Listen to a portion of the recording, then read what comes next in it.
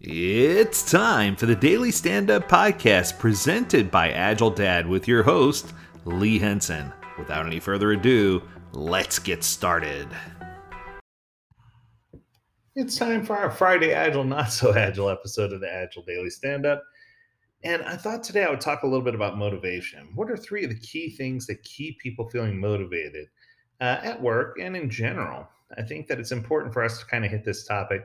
It's been on my mind quite a bit, and I just thought I'd outline the top three things that I thought of.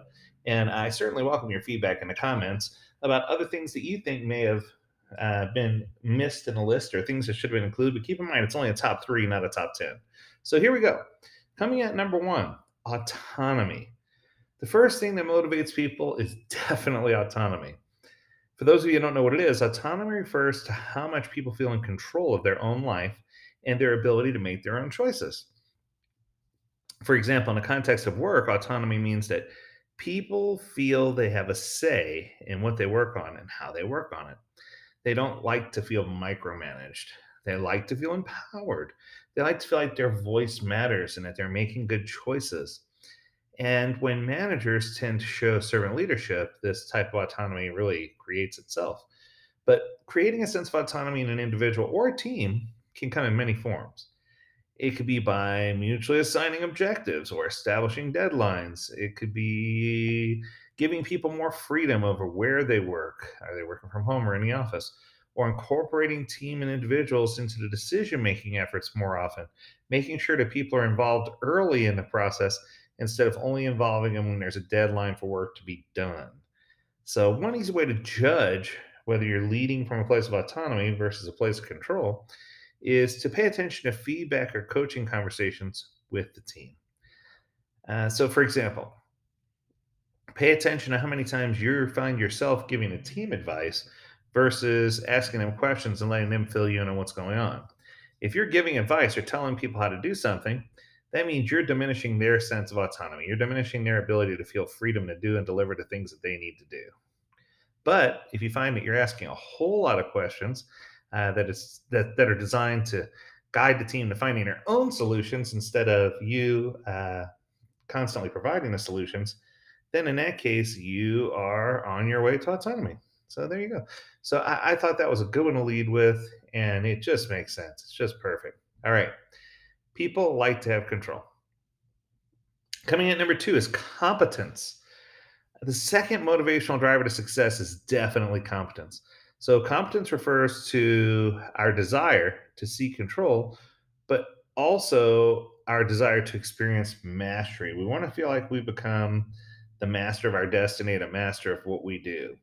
Competence speaks to our natural human desire to be good learners and to grow and feel like we're making a difference, that we're making progress on our journey.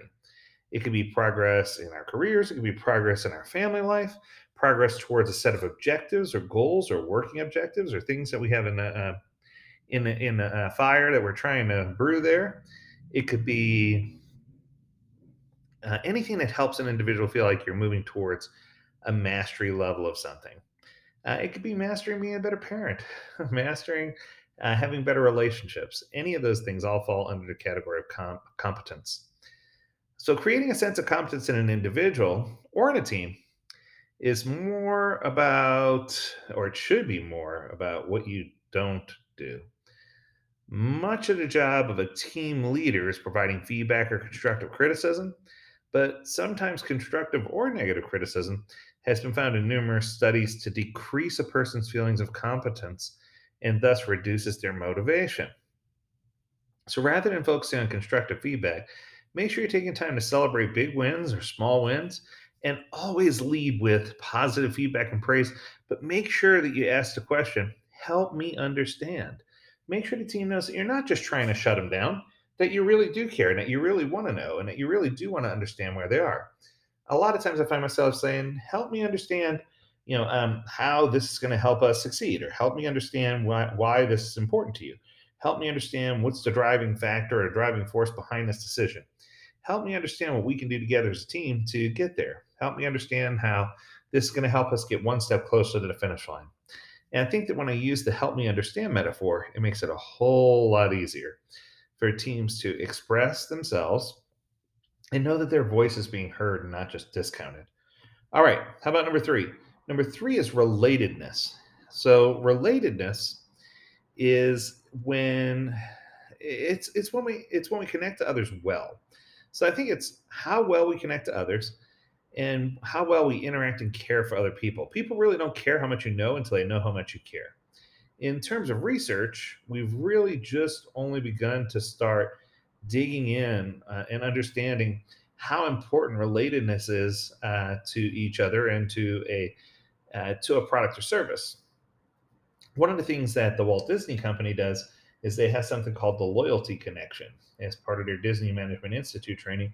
And the Loyalty Connection teaches us what connects us to a product or to a business or to a brand, right? So it ties back to marketing and it ties back to how we do things.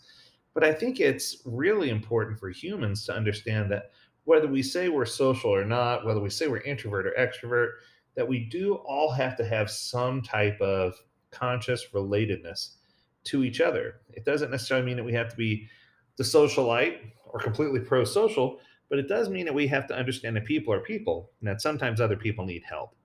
So, creating a sense of relatedness is making sure people build the right connections. But in addition to that, it also means making sure people know the significance of what they're being asked to do and how it relates to the whole team or the product or to our organization's North Star, bigger picture. How do we use that as a measuring stick up against success? It's not always easy, but it's something that we should always consider and always do. This is not about reiterating a company's mission statement or pushing forward with a vision. It's about creating connections between that mission or vision and specific people who are served when the mission is accomplished. So, if you think that you've got it all here, and you're like, this is interesting, there's something that has not been discussed so far, and that's the motivating factor of money, right? We haven't talked about salaries or extra perks like free food in the office or a keg in the office or a refrigerator, depending on where you work. Um, the truth is, we don't know how many hours people are working from home or from an office or a hybrid model of both. But we want to make sure we engage people and make sure they're motivated to come back to the workplace if it's open. We want to make sure that things are great and that they know things are great.